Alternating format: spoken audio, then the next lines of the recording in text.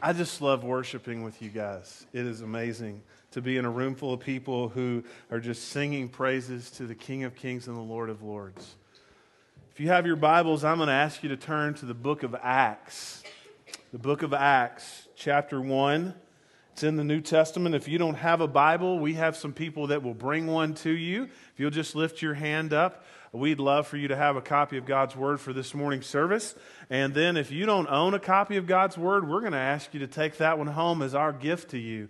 We love giving away copies of God's Word, and we would love for you to have that in your possession this morning. We are in the middle, or at the end, of our 40 days of purpose. And so I'm excited. I've heard stories of people who said, Pastor, I haven't done much of anything but mess up for 40 days in a row. And I'm really trying to get my life on track. And so it's been exciting to hear stories like that, or stories of how people are spiritually growing in their walk with the Lord. And they've taken these 40 days to emphasize that in their own life. And as we come to the end of that, I hope that's been a blessing to you. If you missed out on that, I think we may still have a few copies of the book that, no, we don't. But if you want one, then see Jason and we'll get you one. I thought we had a few copies. I guess you got them all, but we'll take care of that because we love for you to be growing in your relationship with the Lord, and we would love for you to continue that. Even if you missed the study, it's a great devotional for you to be a part of, and Jason, who's down here on the front, will take care of you. He didn't know that until about 45 seconds ago, but we would love for that. I don't know about you guys, but I vote for Daylight Savings Time's fall version every Sunday. How about you? How about just an extra hour every weekend? I mean, if we're going to vote on something on Tuesday, would that not be worth voting on? I mean, I don't know how that would end up in the calendar mess. I don't understand all that, but an extra hour every weekend would really help me. That was free. All right. This morning, we're going to be talking about missions because we believe that part of your purpose in your life is to find out what God wants you to do more than just in a spiritual walk, more than just finding your spiritual gifts, more than just discovering who you are in relationship to Him. Then He wants you to take it to the streets. And so this morning, your purpose, we want you to understand your purpose is to follow Jesus wherever He leads you to go. Now, I want you to know that this is a very, very dangerous thing to say to God. That God, I will do whatever you want me to do, and I will go wherever you want me to go. And I'm going to share with you this morning my story of what God did in my life. But I want you to understand that God never intended for you to take the information, to pack it into your heart, to pack it into your mind, and to leave it there. The information that God gives you in His Word is life-transforming, and He wants you to do something with it.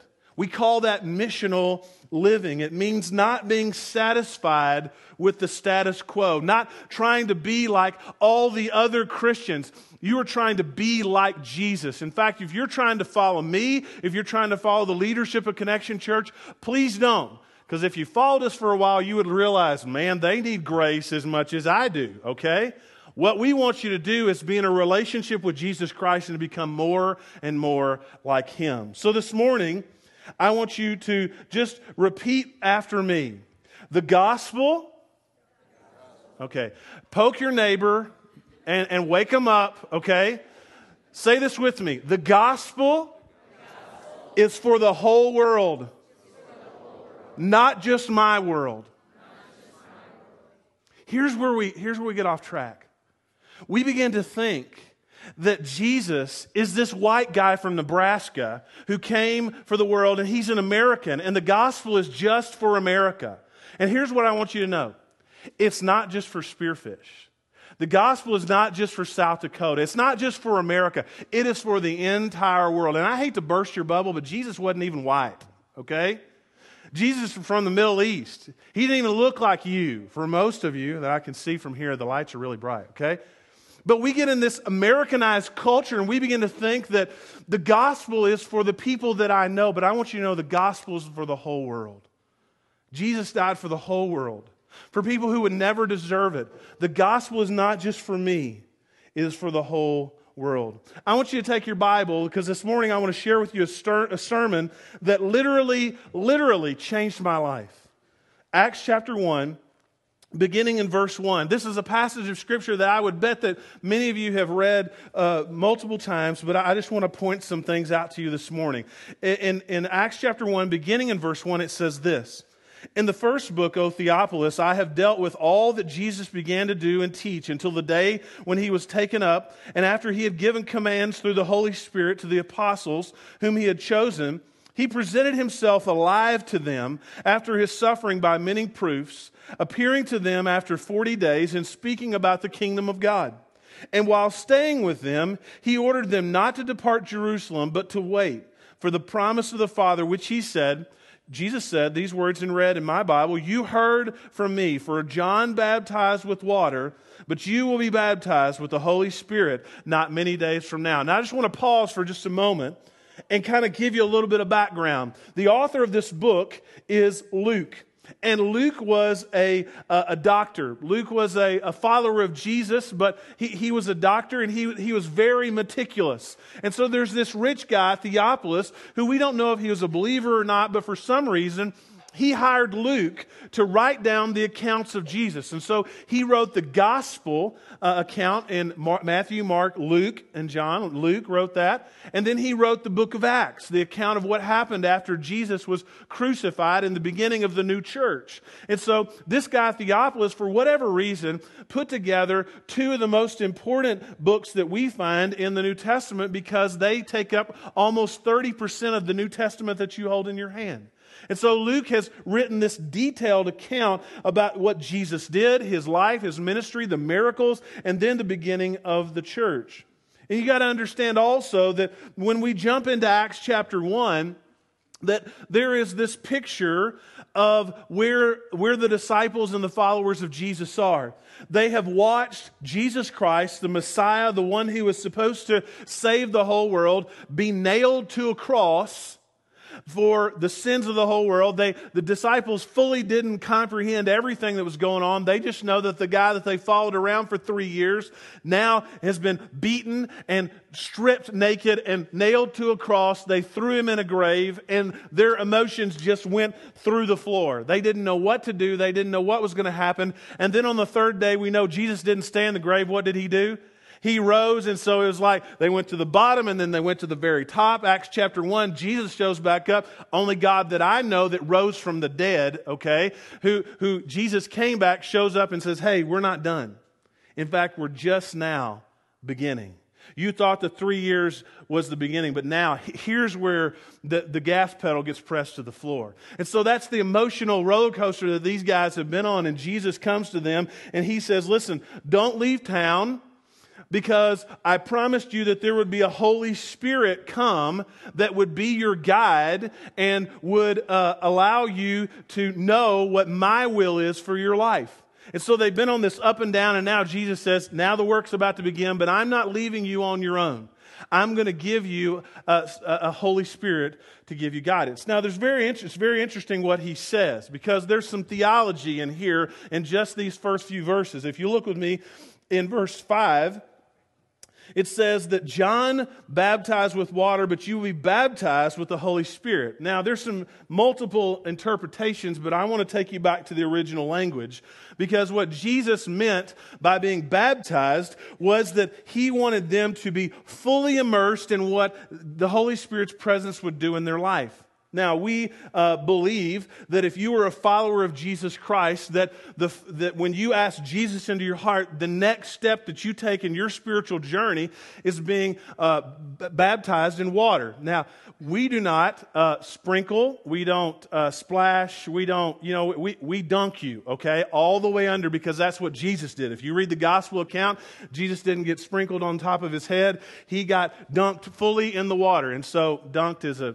term that I guess I grew up with. I don't know if it's in the Bible, but anyway, baptized by immersion, okay? And so that same word, that same picture is what Jesus used when he said the Holy Spirit will come and you will be baptized. Because when you are baptized, you're all in, okay? You can't just like baptize. Listen, Pastor, I just want to baptize my arm.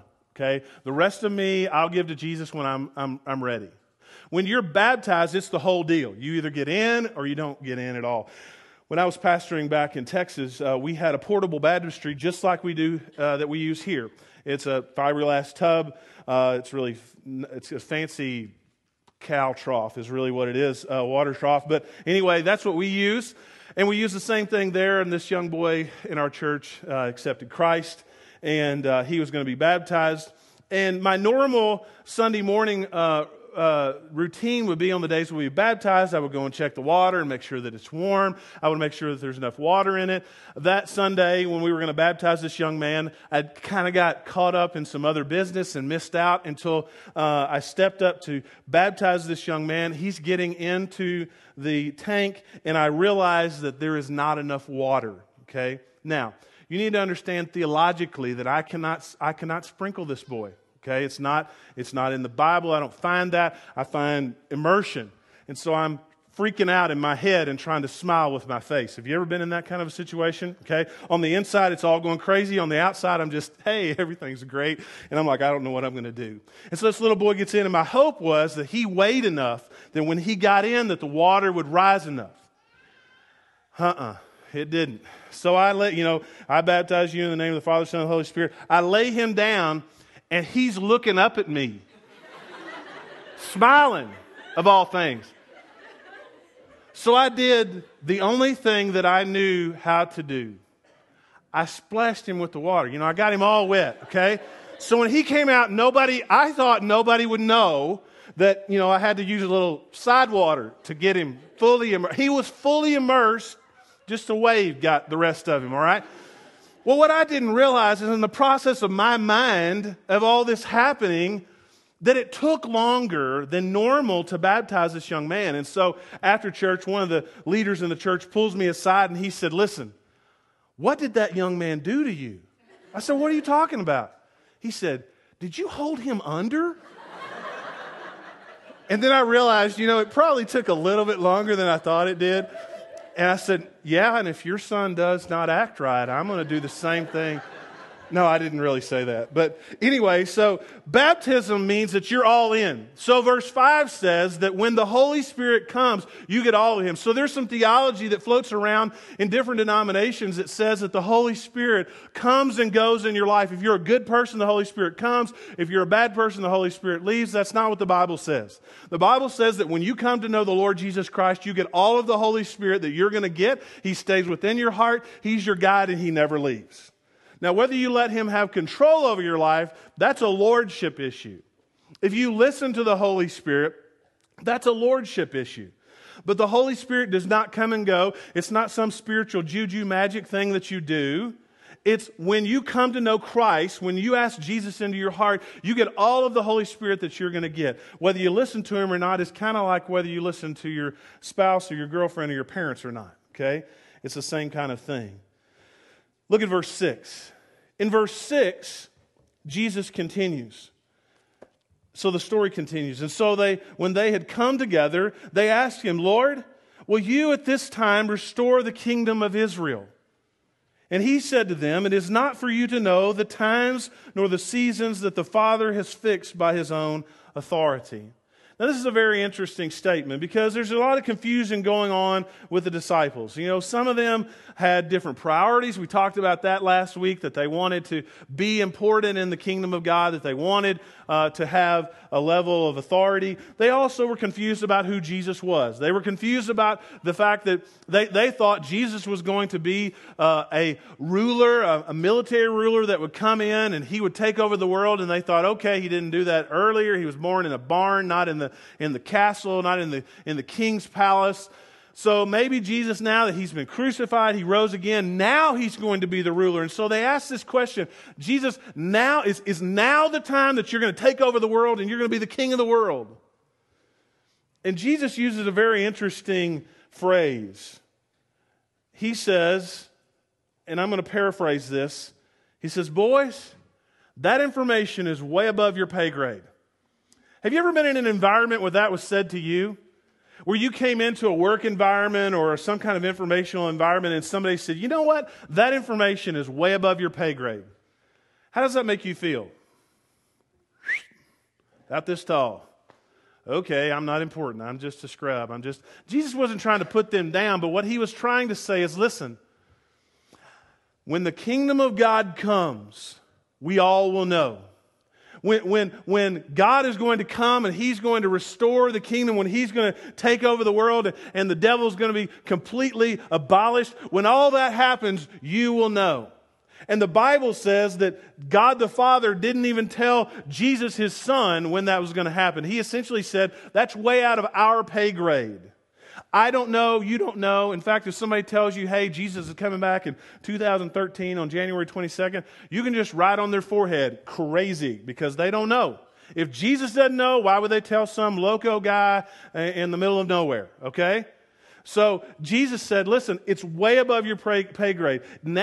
When God's going to take over, we will all know, because when it happens, it will be unmistakably God, because that's how he does things.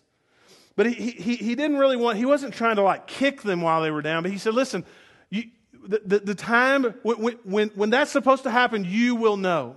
When you're supposed to know that God is coming, there will be no mistake. But then he says, I want you to know what is important for you. Look at verse 8. He says, verse 7, it is not for you to know the times or the seasons that the Father is fixed by his own authority, but you will receive power when the Holy Spirit has come upon you. And you will be my witnesses in Jerusalem and in Judea and Samaria and to the ends of the earth. Jesus said, listen, there's some things that are out of your league. There's information that you can't know, but here's what you can know. Right now, the Holy Spirit, you're going to be baptized with the Holy Spirit, and you're going to receive two very important things. Number one is power. Would you say power? And the second thing is authority. Would you say authority? Jesus said, listen, what's going to happen is you're going to receive power, you're going to receive authority, and you're going to be my witnesses. Now, these are two very important words, power and witnesses. Jesus said, I told you the wrong word. Say witnesses. Now we're caught up. Okay, sorry. I kind of caught up in the moment, right? Power is the word for that we get our English word dynamite. Dunamos is the Greek word, and that's where we get our word dynamite. The word for witness is called martus, and it's like being a legal witness on the stand. So Jesus said, listen, you can't know the time nor the day, but here's what you can know. You're about to receive the power from heaven, and you're going to be my witnesses in all the world. Now, this word power is very interesting, because what Jesus says is that I'm going to give you access to something that you can never get on your own. I'm going to give you access to something that is literally life-changing. Yesterday, my brother-in-law's in town, and so we took him to Mount Rushmore to see the mountain. I've been like 695 times, but it's still an amazing thing. I still love to hear the story. I liked it better the first time, but anyway, 698 times is awesome. But the most impressive thing to me about Mount Rushmore, whether you know this or not, is the majority of the rock that was removed from the face of that mountain was done with dynamite. Now, I grew up in an environment where dynamite was not used to be gingerly removing anything. Okay, I grew up in the South, and when I saw dynamite removed, it usually had too much alcohol, testosterone, and they were trying to remove a stump or something with way too much dynamite. And so, when they used it, it was not careful. It was to see how high we could blow something up, and so it was not a positive environment, and I wouldn't recommend it. I did see some fishing going on. I was not involved in that because that's illegal, but I saw it. Anyway, that was my experience with dynamite. So when I saw what they did with Mount Rushmore, it's an amazing thing, because there's an incredible work of art that 90% of it was done with dynamite. It's amazing. You see, what Jesus says is that kind of power that cannot be contained is what's going to come into your life, and God's going to use it to literally change the landscape of your life. Do you remember what I said? Missional living is not just sitting down and being satisfied with the status quo. It is letting God change the landscape of your heart so that you can be used for His glory. When I grew up, my mom is a wonderful cook. And one of my favorite things that my mom used to make was yeast rolls. And I've shared this story before, but it just fits here. And she would make these yeast rolls from scratch. And I don't know where she learned them, her grandmother or her mother or something. Anyway, we were having people over to our house for a meal. And it must have been a large group. I don't even remember who came over. All I remember is the incident, okay? And it was an incident. Because my mom was making these yeast rolls, and she was putting them in every environment that she could get them. There was a bowl full of them. And if you know anything about yeast rolls, they have to rise. And so she was putting them in this bowl, and she was putting them in this jar, and she was putting them in the pickle jar, and she put the yeast in the pickle jar, and she put the lid on the pickle jar. Yeah, if you're a baker, you know what's about to happen. When you put yeast that needs to rise in a container, then put a lid on it, then it becomes very volatile. So the next morning, she wakes up and all the yeast has risen, and she's over there cranking on this pickle jar, and she can't get it off. And then my dad walks in, and of course if you're a guy, when your wife says open this thing, it's like a challenge. I'm not calling anybody. I'm going to. So he's over there. He says, son, go in. And he had these huge vice grips. I mean, like monster. I don't know where he had them for. Probably to remove the lids of pickle jars. But anyway, so I'm holding the jar, or my mom's holding the jar, and Dad's holding the pliers. And it was not really. It was good afterwards, but at the moment, somebody could have gotten killed, really, because they're cranking on this lid, and then the biscuit bomb went off in the kitchen. I mean, it's just like, it exploded. It's on the cabinets, it's on the ceiling, it's on my mom, my dad. And, my dad's a pastor, but there's a look on his face that didn't have anything to do with Jesus. I mean, he just had this look that he wanted to say something, but he knew that God had redeemed his heart, and he could not say that out loud. But he sure thought it. And he looked at my mom, and he said, don't ever do this again. And then he just walked out of the house, because I think there probably was a confrontation later that as a child I didn't see or understand. But anyway, but when you put power and you try to contain it, it cannot be contained. And here's the problem with most Christians. We try to put Jesus in a nice little pretty vase or a little bottle that fits our world, and Jesus goes, you can't contain me in there. The power that is within me, that Jesus said in verse 8 that I'm going to give to you, cannot be contained, because what's going to happen is that eventually it will overflow out of your life. In fact, if you're a Christian, here's what I want to encourage you.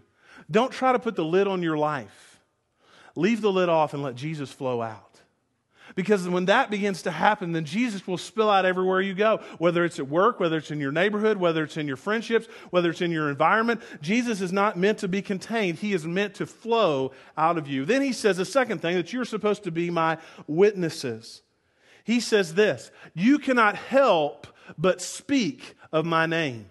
That's what this means. He says, I'm going to put into you power, and that power cannot be contained. And the message of the gospel that has transformed your life is not going to be able to be contained, and it's going to spill out of you, and you will be my witnesses, and you will be making a difference. You see, the problem with most of us is that we're more excited to tell that piece of gossip about what happened to somebody else bad than we are to share the greatest thing that's ever happened to your heart, that Jesus has saved you, and you're not going to hell anymore. You're now going to heaven. You now have a peace that passes the world's understanding. We don't tell that nearly as much as we tell that piece of juicy gossip that we can't wait to get next to our friend and share. You see, God never intended for it to be that way. The exciting thing that you should share is what Jesus has done for you.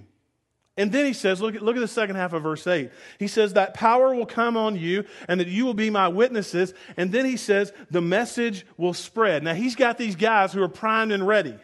He says, listen, you can't know when God's going to come back, but here's what you can know. You're going to receive power. You will be my witnesses, and it will spread from Jerusalem to Judea to Samaria. What did you say, Jesus? Samaria. Now, if you know anything about history, you know that Samaria was the other side of the tracks. Okay? Jerusalem was their hometown, Judea was their region, and Samaria is where those people live. And here's where it hits home for me and for you. You see, we think that Jesus is just for us, and we don't want to take the gospel to Samaria. Now, what is Samaria, Pastor? You know what? It may be different for you than it is for me. It's those people who you think don't deserve the gospel. And you might not ever say that. You might never say, you know what? Those people deserve to go to hell. But with your actions and the way that you do not share the gospel, you are saying those people don't deserve what I got. Well, I hate to burst your bubble, but you don't deserve what you got. Anybody awake? You see, the grace that you have received, you didn't earn it. You could never earn it. You didn't deserve it. You're not good enough to have it. Neither am I. God's given His grace to us because He loves us. And when Jesus said, Jerusalem, Judea, and Samaria, in the minds of the disciples, they're thinking, those people don't deserve the Jesus that I know. They don't deserve the gospel that I've received.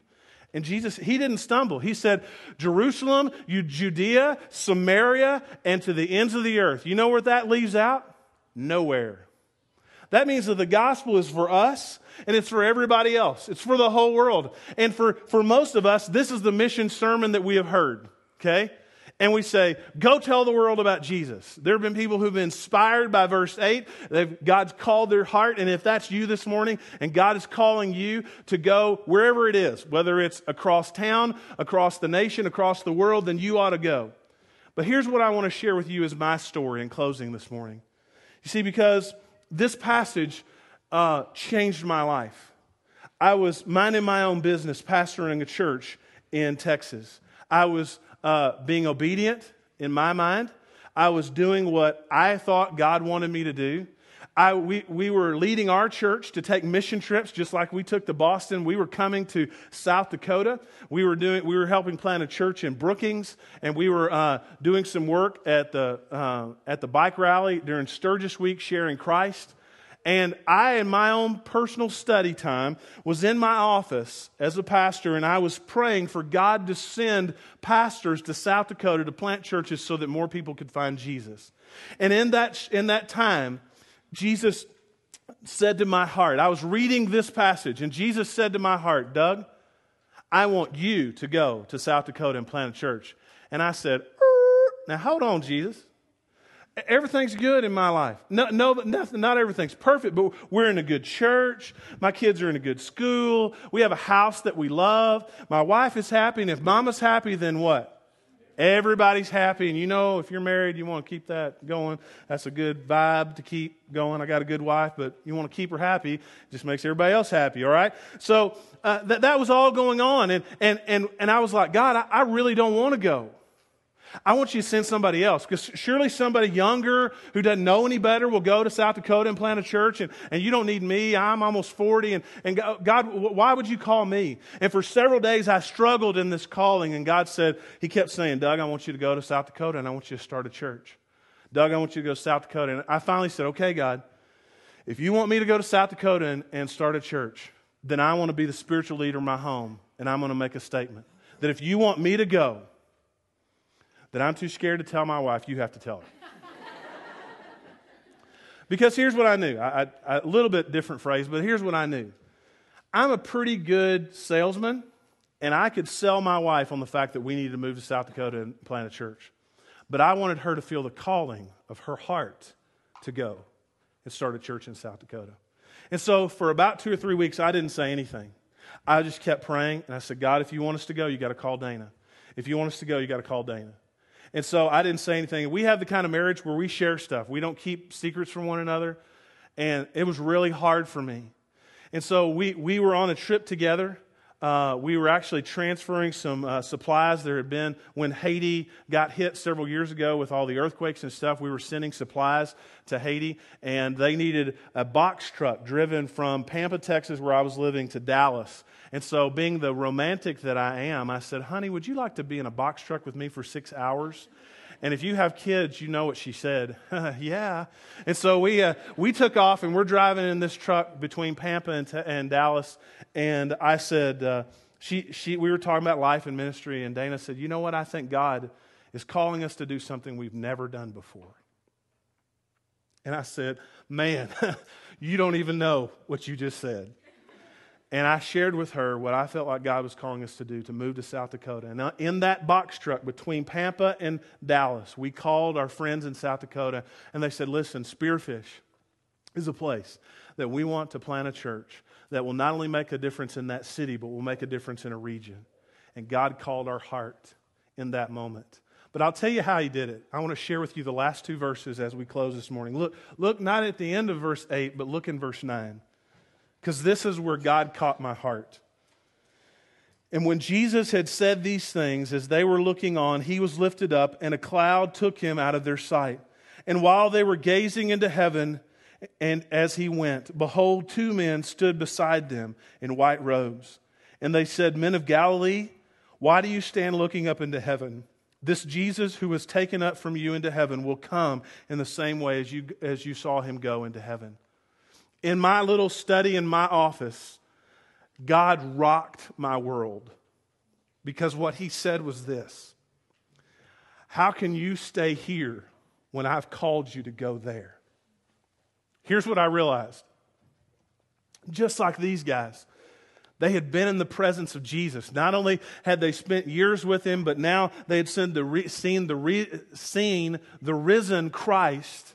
He had given them power. He had told them, you're going to be my witnesses. He had told them, hey, I'm going to be with you. I'm going to walk with you. You're going to have the Holy Spirit to guide you. And then He went up in like this Star Trek thing where He's taken up into the heavens, and they're standing there, and they have what I call kind of a Gomer Pyle moment. Shazam, what happened to Jesus? He just went up into the cloud. I don't, and they're standing there, and they're in amazement, and you and I would have done the same thing. But as they were standing there, two guys showed up. Two angels showed up, and they said, listen, why are you standing here when Jesus has just given you the life-changing message to go there? And it rocked my world, because here's what I realized. That I could spend the rest of my life in that little church in Texas, and everybody else would think that my heart was right. But I knew that it wasn't. I knew that God had called me not to stay there, but to come here. And this is what God said to me. Listen, they'll forget you there. I need you here. Does this mean that as Connection Church, we've got the corner on the gospel and nobody else in town knows about Jesus? No, it does not. There are churches in this town who are sharing Jesus, and I want you to pray for them with me as we pray that God will reach every lost person in this town. Okay? We need everybody doing all the work they can until everybody in Spearfish knows Jesus. But here's what I want you to hear. God needed this church to be planted in this town so that we can make a difference for the kingdom of God. And so Dana and I, we prayed, and we said, you know what, God?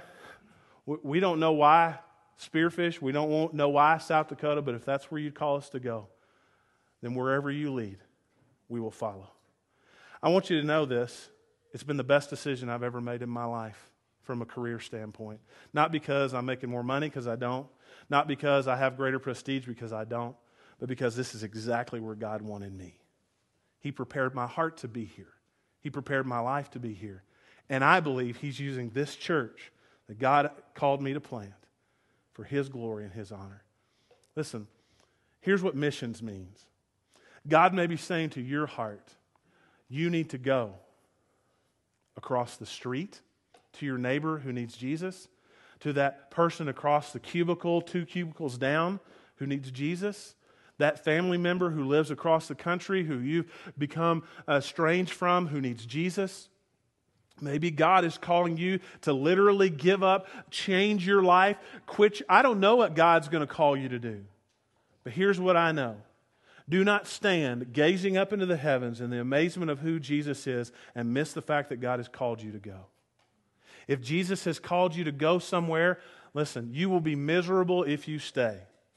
You can make all the money in the world and everybody else could think that your life is perfect. But if you're not where God's called you to be, then you will never have peace in your heart. My family thinks that I have moved to Antarctica, okay? They think we like all kill a bear and wear its fur in the winter, okay? We know that's not true. But I'll tell you this. I love this city. I love this region. And I love what Jesus is doing through this church. Because He's making a difference, not because of me. Because listen, my prayer has been since day one, God, would you keep this bigger than we could ever take credit for so that we never let our pride get in the way. And I'll tell you, He has done that very thing. God, we constantly stand in amazement of what God is doing. Listen, don't miss out on what God wants to do in your life. today. Would you pray with me? Lord Jesus, thank you that your word is living and active. Father, I know that in this room that you are working on the hearts of people. Lord, there are some people who have been a Christian for a long time, who know more about your word than anybody else in this room, Lord, but they are not being obedient to you because you have called them to go and to do, and Lord, they're not being obedient. I know that, Father, because I've struggled with that. And Lord, I pray today, Lord, if you are calling someone to change the trajectory of their life, to change their career, to change the way that they live, God, I pray that you give them courage. Because, Lord, we can know everything about you, and if we're not willing to live a missional life, then we miss our purpose. And so, Father, I pray today, whether it's young or old, Lord, there may be some college students, some teenagers in this room, some young adults, some families that you're calling to say, listen, I want you to give 6 months or a year or 5 years of your life to spread the gospel in Jerusalem, in Judea or Samaria or around the world. God, if you're calling someone today, would you give them courage not to hold it inside, not to put it off? Because, Lord, I would bet in this room that there are adults who have lived a long time who said, you know what, I missed the chance that Jesus gave me, and I've regretted it ever since. Lord, it's never too late for us to give our heart to you, to be submissive to your will. And so, Father, I pray that if there's someone in this room who's 16 or 76, if they need to give their heart to you and say, God, whatever you call me to do, I will be obedient. Lord, I pray that you give them courage today. Lord, the whole reason why we're here is not to try to bring glory to ourselves, but to bring glory to you and to share with people the message of the gospel. And I pray this morning, if there's someone in this room who's never asked Jesus into their heart to be their Lord and Savior, that this day, right now, right where they are, that they would be willing to pray this prayer silently in their seat. Lord Jesus, thank you for loving me. Thank you for never giving up on me. I confess to you all of my sins. I ask you to come into my heart to be my Lord and Savior. I ask that you would help me to be the man or the woman or the teenager or the young adult that you've called me to be. And Lord, that I would follow you with all of my life. Lord, if they prayed that prayer, God, I pray that you give them courage not to keep it inside, but to be bold and to share that information with someone today. Lord, we just thank you that you have a plan, that you're never caught off guard. And Lord, even when you call us to make big steps of faith, Lord, you are there walking with us.